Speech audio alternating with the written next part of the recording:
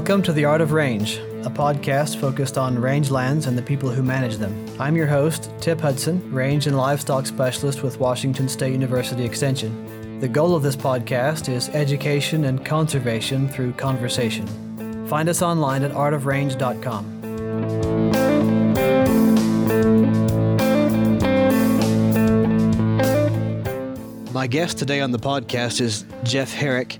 He is a soil scientist with the USDA Agricultural Research Service Jornada Experimental Range in New Mexico.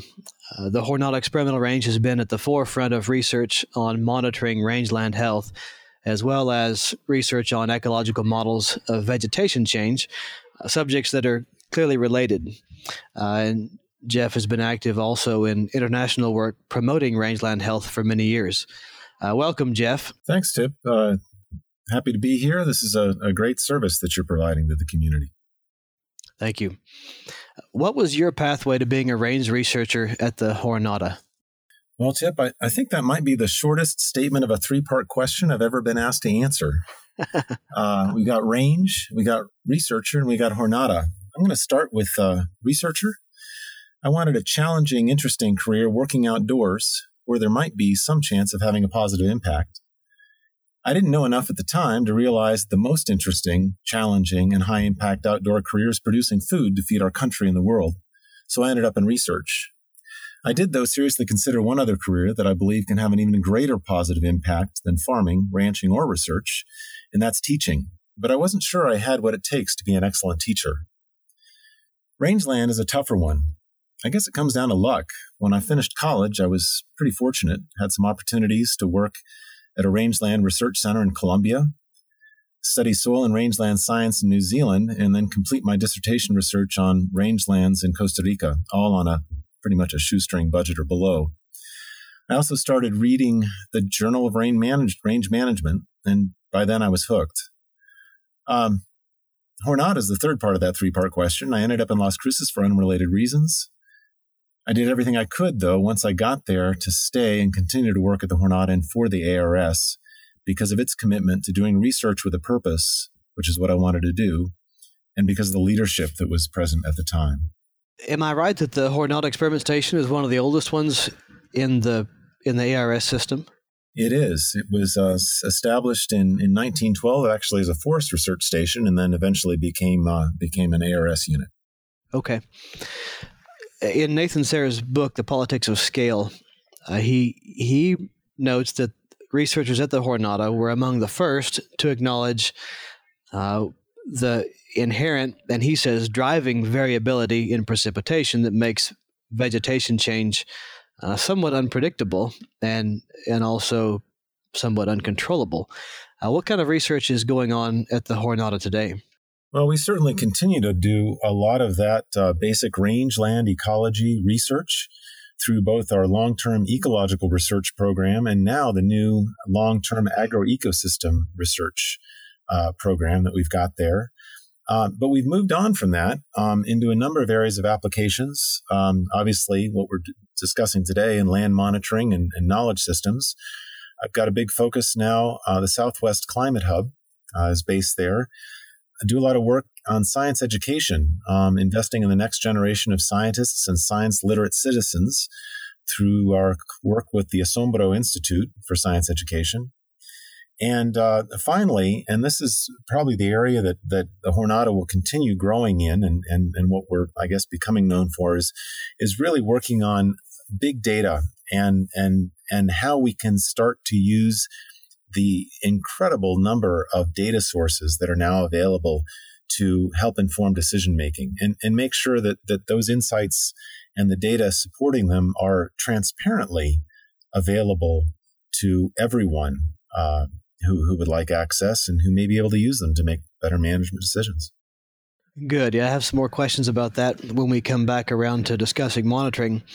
Just for some context, the podcast is focused on rangeland-based livestock production and a variety of risks that are part of livestock production on rangelands. You know, I feel like this is really the only method of food and fiber production that maintains naturally occurring plant communities and intact ecosystems. And to make the connection to monitoring, rangeland grazing, especially on public lands, may only be socially sustainable if we get that right. And by right, I mean in not doing harm and maintaining intact, functional, healthy ecosystems. And I think the way to get there is to understand rangeland health attributes and processes, and that is something that you guys at the Jornada have been really pushing for some years now. Can you describe the trajectory or the history of thinking about rangeland health, say over the last 75 years? If we picked up an old Stoddard Smith and box, it would define rangeland health as the degree of similarity to some conception of historic climax. And if I understand these things right, we've jettisoned the idea of climax, as well as the idea that we can predict a trajectory of species composition change based on our management inputs. Can you trace those changes in the fundamental understanding of rangeland health over the last 50 to 75 years? Boy, I can try, but I'm certainly not the best person to do this. I can name a dozen folks in our society that could do a better job of that. But I guess my take on that is that while there has certainly been a shift in the way we think about what the reference is and how we manage towards that reference. So in other words, what's possible and what's realistic. So we now recognize that it is no longer realistic, and it may not even be possible to manage for that climax plant community. Furthermore, it's often not desirable. It's often not what we actually want to be doing based on our management objectives. Instead, the focus has shifted gradually over the years to an emphasis on the functioning of that ecosystem. Are we getting water into the soil, keeping soil from running off and into our waterways?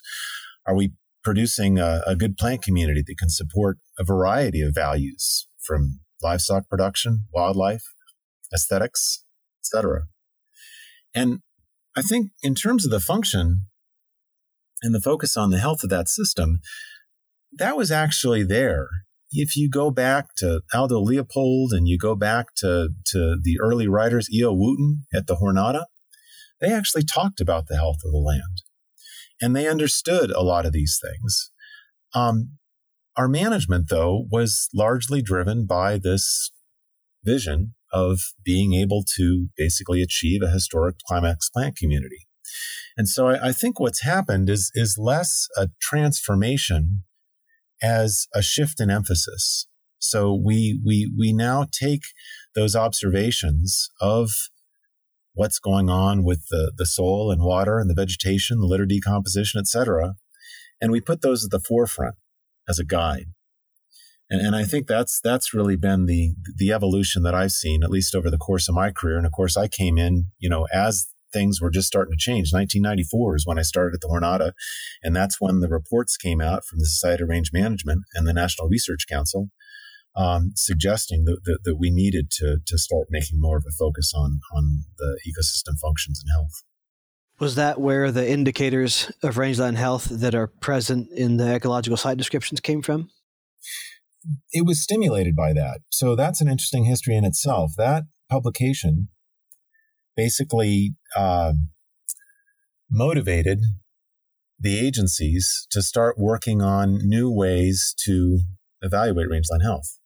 And NRCS and BLM were working on that independently and had come up with a couple of systems that look somewhat similar to what you see today in the interpreting indicators of rangeland health. So that rangeland health assessment protocol with its 17 indicators, but not identical. And so they came down to the Jornada. We visited for a while, and then they came back again. And over the course of a week or so, we basically hammered out a system that both agencies were comfortable with. And now actually Forest Service is coming on with version 5, and will be joining in with their logo on that document that describes those indicators. And are those indicators present on on all ecological site descriptions for range sites nationwide where NRCS has done it, or only for some states? Well, there are some, and this is a question of whether or not they've been completed, and also whether or not they're available on the relevant website, which is now the edit website, the Hornada's edit website.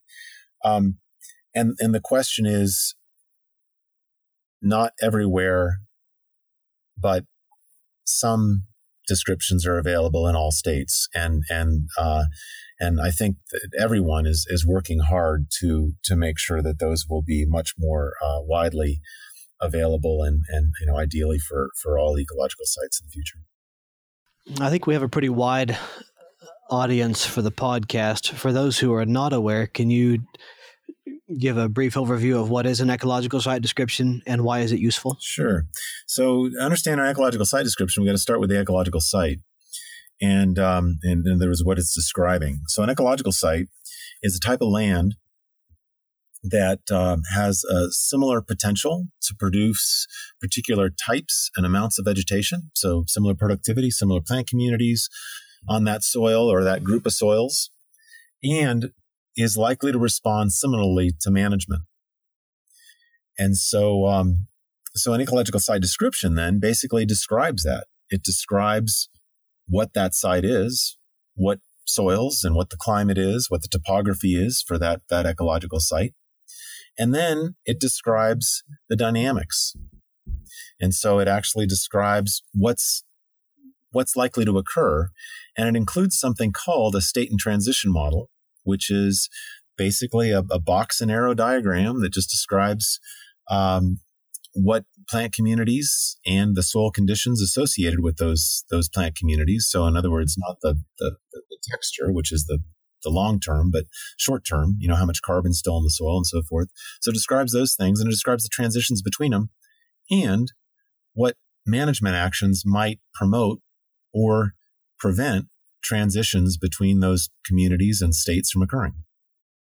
And at the back of most of the ESDs, it lists a rangeland health matrix with the different attributes of rangeland health, not all of which are easily measured. So that would guide a user through some kind of an assessment of rangeland health, but assessment is not monitoring. Can you compare and contrast assessment versus monitoring? Sure. And let me just briefly continue on your explanation of what's there in the site description, then we'll get to assessment and monitoring. So basically, the site description includes two ways that you can use to assess the land. One is simply figuring out which state and plant community you're in that state and transition model. And then you can actually look at the ecological processes using those indicators, which are then combined into three attributes of rangeland health. And the matrix, basically, if there is a full matrix, it's going to describe first what the reference is, and all of the site descriptions should include what the reference conditions are for each of those indicators, and then what departure from those reference conditions looks like for each of those indicators. And so we use those two things to make an assessment of the current status of the land. Determining the current status of the land, it's really important that we get it right. And that's what scientists call accuracy.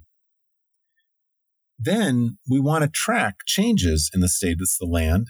And for that, we want to monitor. And for monitoring, what we really need to do is make sure that we're getting the changes. So we're actually detecting changes. And for that, we need what scientists call precision. So in the case of like a bullseye, we've got doing archery practice or target shooting. And we've got a cluster of points, and those cluster of points are not near the bullseye, but they're pretty far from it. That's a good example of what precision is. If those are clustered around the bullseye, we got accuracy. So we've actually gotten the right answer. So assessment and monitoring are two complementary things, but they actually require different types of indicators. assessment, and this is what rangeland health indicators focus on, the interpreting indicators, requires you to really understand, is something happening? So for example, if I want to know if runoff is occurring from my land, I want to look for indicators of runoff. But it's really hard to measure runoff. Nobody's going to go out there and measure it. So instead, what I do is I go back and measure things that are related to runoff. So I could measure things like plant basal cover. And if plant basal cover increases in general, as long as you don't cross a threshold, your runoff is going to decrease. So we use assessment and monitoring indicators, different indicators for assessment and monitoring because of the nature of what we're trying to get at. You mentioned basal area. Basal area is one of the indicators that can be measured that is less sensitive to interannual variation in precipitation, and therefore a good indicator. You know, if I'm a rancher and I want to do some kind of formal monitoring so that I have some idea whether my management is improving or degrading a landscape, I may not have the ability to collect a wide range of information. And so I'm interested in, you know, what indicators are easily measurable and less sensitive, and something that's achievable and maybe not so sensitive to the time of year. You know, canopy cover on June 15th may not have much to do with rangeland health if there's been no rain since March 15th, or if we just pulled cows off of there and there's not much canopy. You know, most of the people who are supposed to be doing rangeland monitoring in the real world have to get monitoring done when they can, you know, and possibly can't do it all at a specific point in time every single year. So I guess back to the question, what other indicators are easily measurable without a great amount of technical training and potentially are less sensitive to variation in precipitation?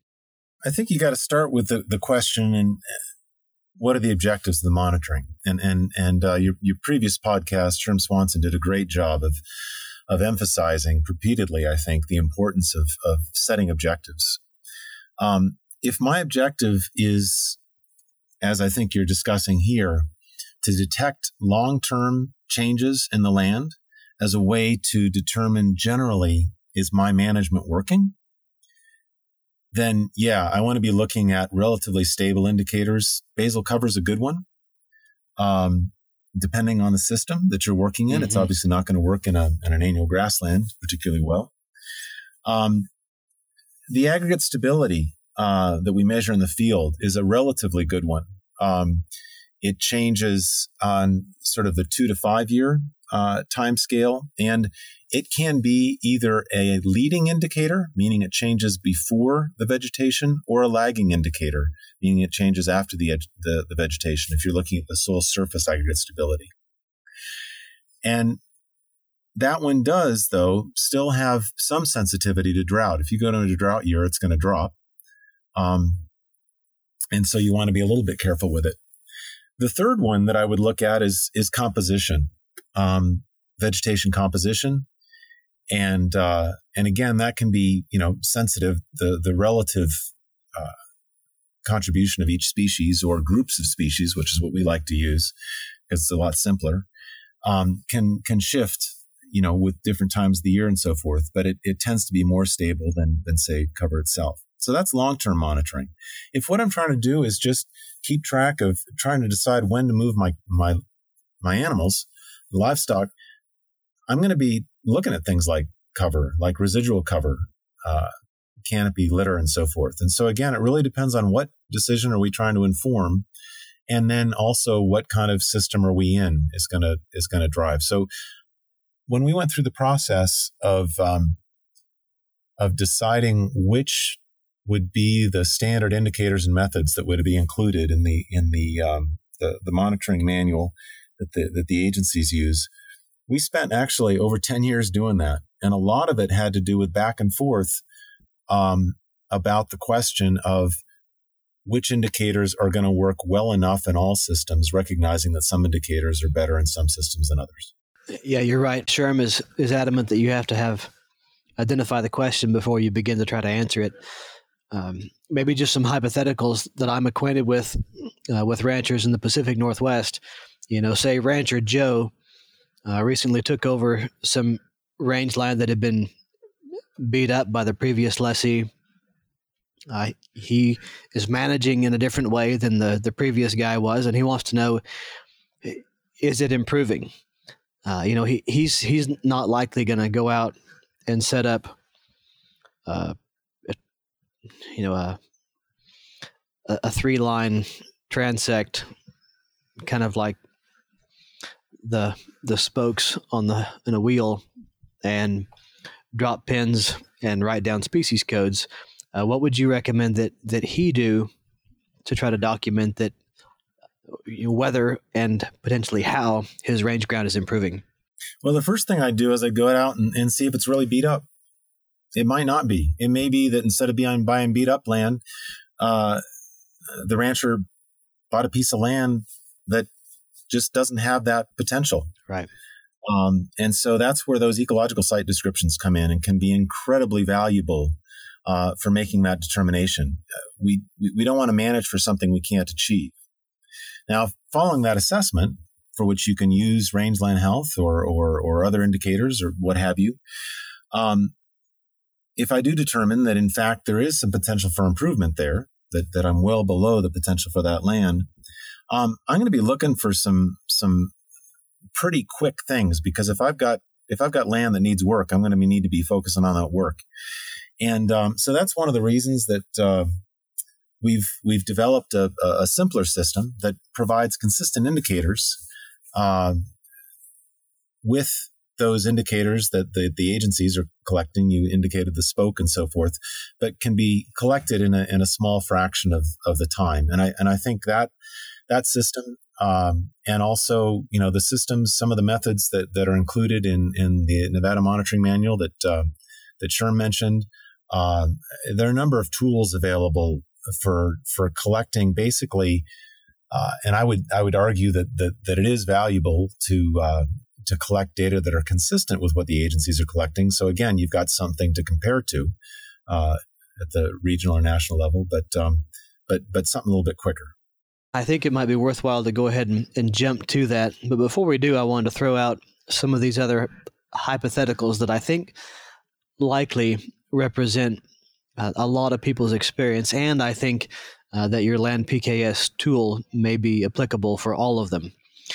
Say Rancher Joe says, I feel like my range is pretty healthy, but I see monitoring as being sort of a canary in the coal mine, an early warning system of impending degradation. They're wanting to do, more general surveillance to know, am I at risk of moving toward a threshold that's going to be a transition into a less desirable, stable state.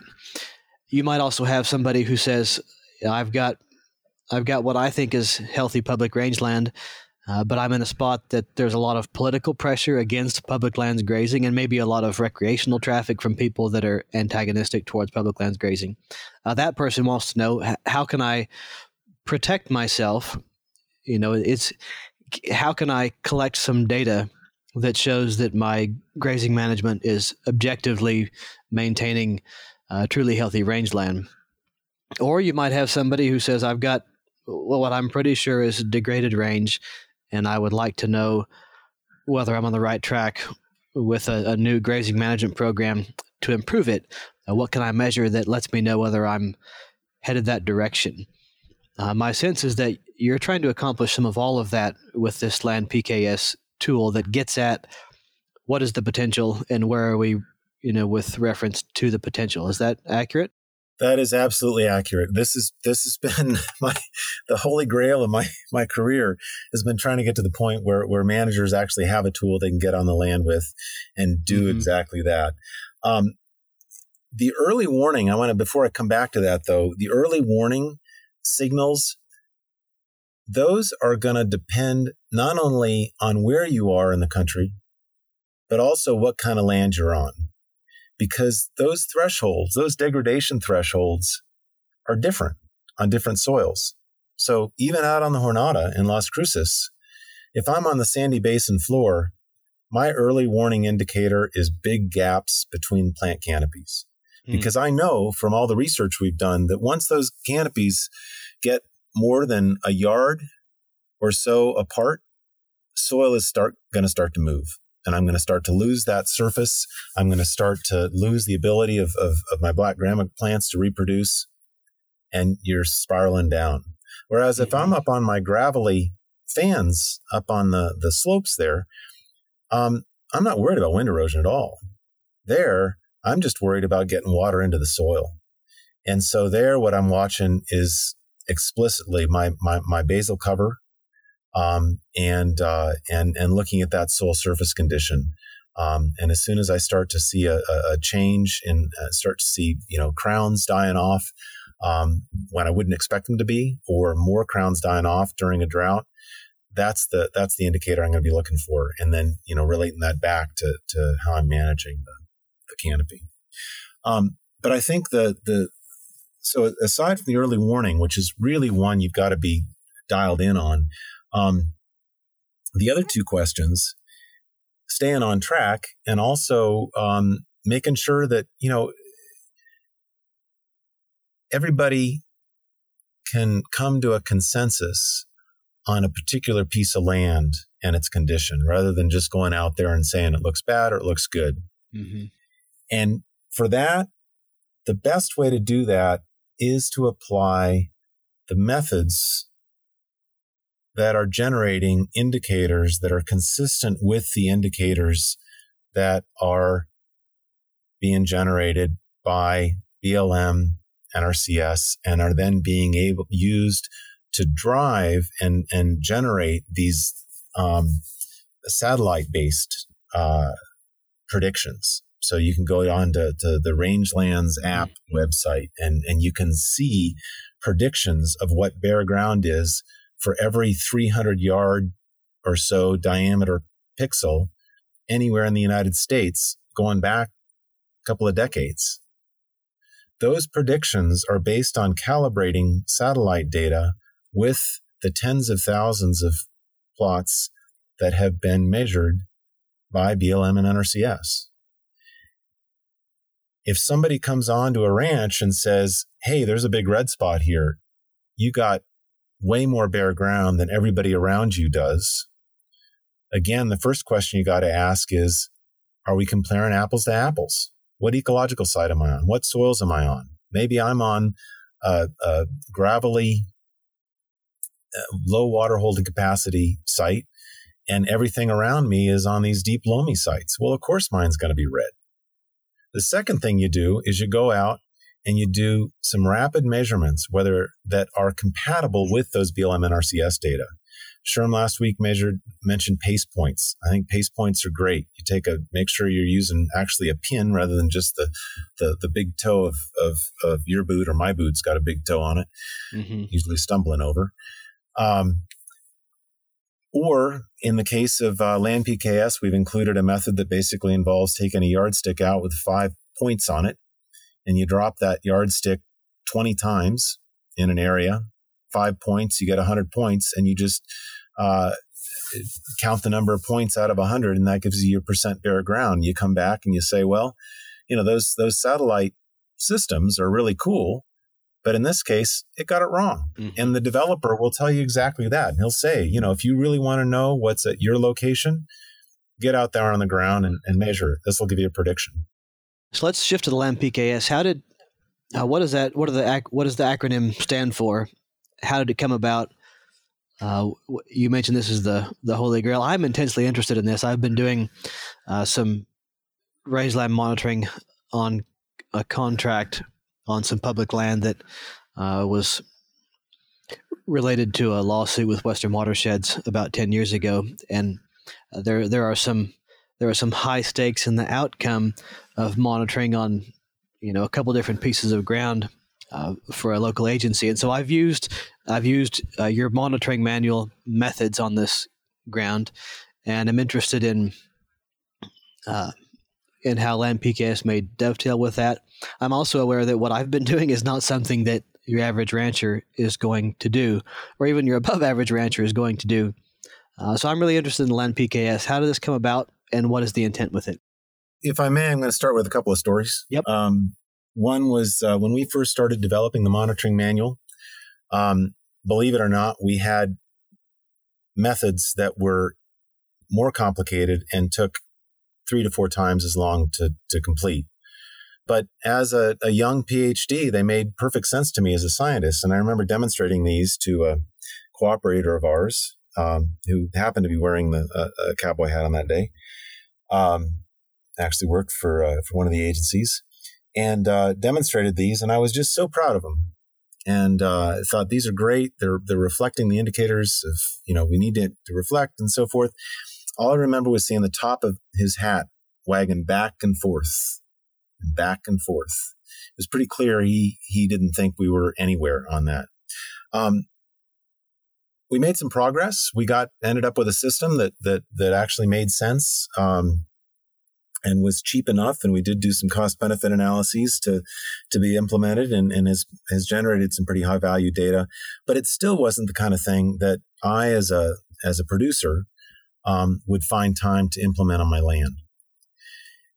It also really didn't include a very simple system at all for asking that first question, which is, what is the potential of my land?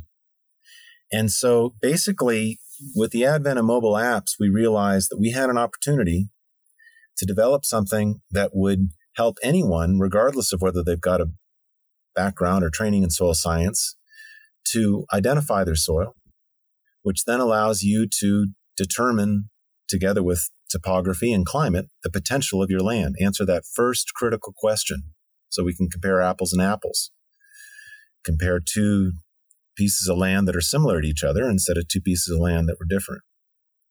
The second thing is we needed a way to then monitor changes in the condition of that land. And we knew we didn't need to do what BLM and NRCS are doing. They're collecting data to a standard that is necessary because it is the gold standard, and in fact, it's the best in the world right now in terms of national monitoring programs, and it's being used to drive the development of all these other products like the Rangelands app. But we didn't need that level of precision. A manager doesn't need to know exactly what species are on their land or on all the species. They need to know a key few. And they don't necessarily need to be recording as much information as we would when we're doing a statistical program. So the idea then for this approach actually came from when I was asked actually for about the 10th time, and I finally agreed to go to Africa and work with them because they wanted to apply our methods. And I got there and I realized that wasn't going to work. But I noticed that everybody was carrying a stick. And just like most of us have access to a yardstick, and we realized we could use that stick to collect pretty much the same methods or same indicators. And that's basically how it came about. It was a combination of just being driven to want to create something that would allow people to answer both those questions. What's the potential? And where am I, or how am I progressing towards reaching that? And then, making it as widely accessible as possible. So how does it work? So basically what you do is you go out, you download the app from iPhone or Android, either one. It's called Land PKS. It stands for Land Potential Knowledge System, but just Land PKS is the app. It's free. Once you download it, currently it asks you for a Gmail address. And that's just so you can basically find your data later on. We actually don't see your password. We don't see any of that. Google basically manages all this in the background. And it's been an education process for me. I'm certainly not a software developer, but we've got some smart ones working for us. So basically what it does then is when it looks like you're logging into Gmail or your Google address, it's actually just sending a verification to Google who says, yeah, You are who you say you are. And then they send us a message back that says, okay, this is the same person that logged in the last time. And that's all we need to know. We don't care who you are. We just need to know it's the same person logged in last time so we can make sure that your data stays with you. The next thing that happens is there's a couple of screens. First screen opens up and currently you can click on some tabs and most of them don't have anything in it. It says report. It'll tell you what the climate is for your area. In a couple of months, when you click on a tab that says soil ID, it's actually going to list the soils that have been mapped in your area. And there's a link there and you can click on through to the description of the soil. And if there's been one that's been correlated with it, to the ecological site description. So it'll take you outside the app and link you to those. And those soils are ranked in terms of dominance, or will be in 2 months. In other words, what the most likely soil is just based on what's been mapped in the area. But of course, we still don't know the way soil maps work because they don't tell you exactly what your soil is. They tell you what soils might be there. If I want to figure out what my soil is, an ecological site, to determine the potential, I flip over to that second tab for data input. And I go down to the texture tab and it actually leads me through the process of describing the texture of my soil. So little videos embedded if you haven't textured soil before, and it'll come out and it'll tell you whether you're on a sandy loam or a clay. That information then is stored on the phone. And again, in a couple of months, we've got this on our beta testing this right now. It's working pretty well. So then when you hit synchronize on the app, it'll basically resort those soils based on similarity to your inputs. So it's going to take your location, which tells us some idea of what your soils might be there. And then it's going to take the information you've provided, and it's basically going to run a pretty complex algorithm similar to a lot of the things that are running in background all the time on our cell phones and on the servers that are predicting what ads we want, that kind of thing, or don't want, what they think we want. And it's going to resort them and tell you which soil is most likely to be your soil, and therefore which ecological site. So that's the first step. Current version, if you download it tomorrow, it'll actually take you through the process of describing your soil. Within a couple of months, hopefully less, we'll release a new version that will actually then use that information to better predict which soil you're on. And then, and this works in the current version, you can click on another button that says that you want to look at land cover. And the land cover button takes you to a screen that has 5 boxes on it.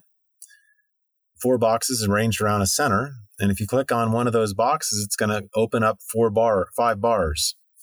And each of those bars is one of your sticks. And you pace out 5 yards, 5 paces, drop the stick, record what the cover is at each point on that stick using little pictures. So it's all picture and icon based. Tried to make this as simple as possible and quick as possible. And then pace out another 5 yards, do another one.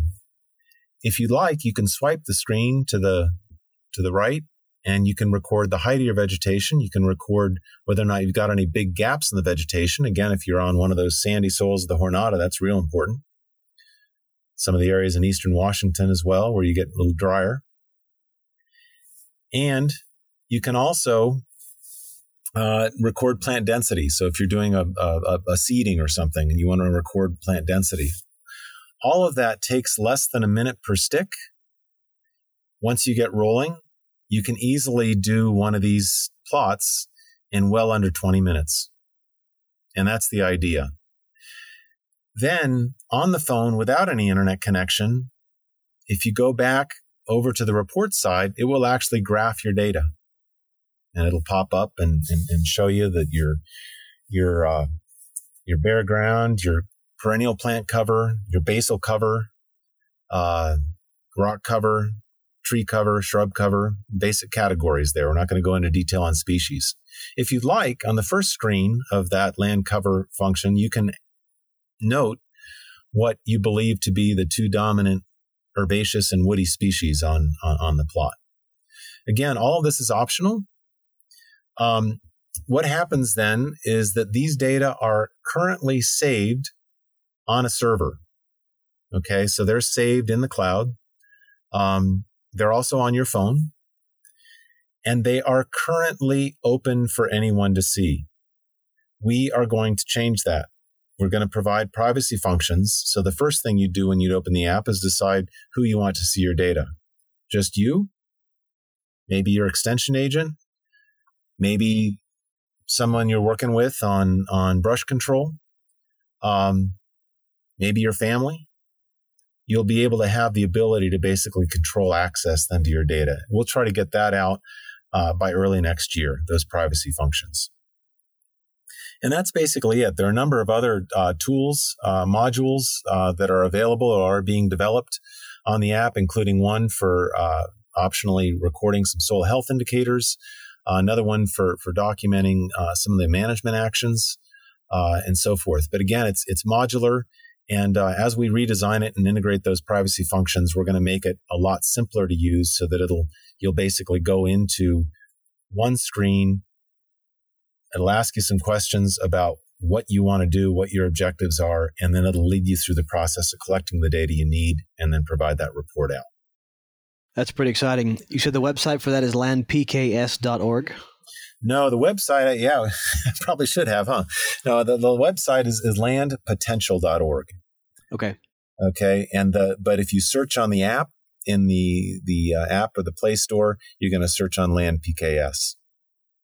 And again, remember that what you're going to see today isn't anything like what you're going to see in a couple of months, and that'll be even updated and improved by the end of the year. So one suggestion there is when you go to that website, landpotential.org, click on the button in the upper left corner of most of the pages. It should be there on the homepage, certainly. And it says sign up for updates. And we don't spam. We don't, obviously, we're government. We don't sell those lists. You should get no more than an update or so a month, and it'll basically tell you when those new features are available. Okay. Yeah, I'm excited about that. I'm anxious to try it out.